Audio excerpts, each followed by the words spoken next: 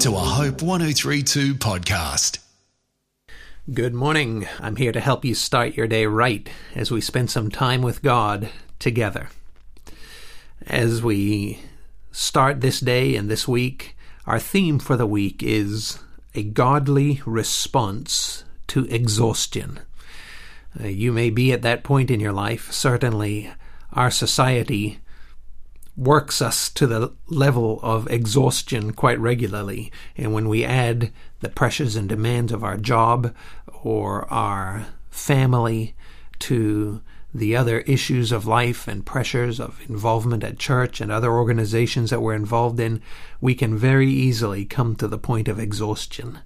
And how do we respond to that in a godly way?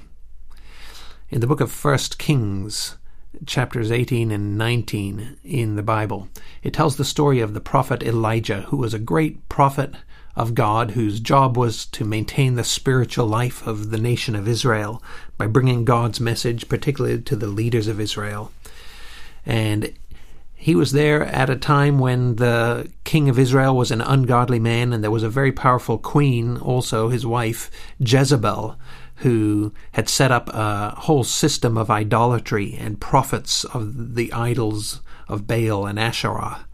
And Elijah stood against them and led what was really a spiritual revival in the nation of Israel that led to the people of Israel actually rising up and killing all 950 prophets that Jezebel had put in place, false prophets to the idols she had created. And so it says in 1 Kings 19, King Ahab told Jezebel all that Elijah had done and how he had killed all the prophets with the sword. And Jezebel sent a messenger to Elijah, saying, "So may the gods do to me, and even more, if I do not make your life as the life of one of them by tomorrow about this time." And Elijah was afraid and arose and ran for his life and came to Beersheba, which belongs to Judah, and left his servant there, but he himself went a day's journey into the wilderness, and came and sat down under a juniper tree. And he requested for himself that he might die, and said, "It is enough now, O Lord, take my life, for I am not better than my fathers." He was really at a place of total exhaustion and despair. And it says, "And he lay down and slept under a juniper tree. And behold, there was an angel touching him. And the angel said to him, 'Arise and eat.' Then he looked, and behold, there was at his head a bread cake baked on hot stones, and a jar of water. So he ate and drank, and lay down again. And the angel of the Lord came again a second time, and touched him, and said, 'Arise, eat, because the journey is too great for you.'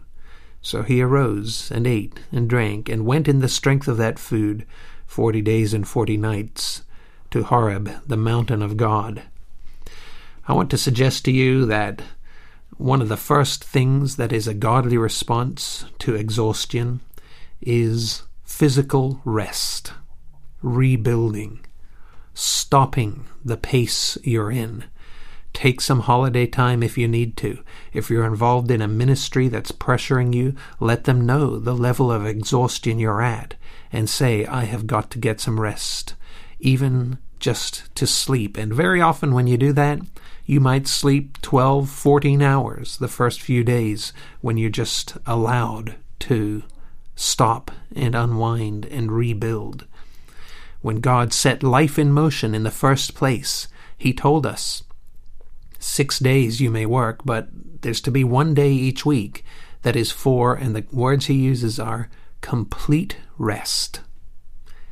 I wonder if you're following the principle that God has laid down in His Word. In order to do that, you might have to let go of something that you're doing in your life, or say no to something that somebody's asking you to do. You may need to reassess your values and why you're doing all the things you're doing, and to stop and rest for a while. I'm John North.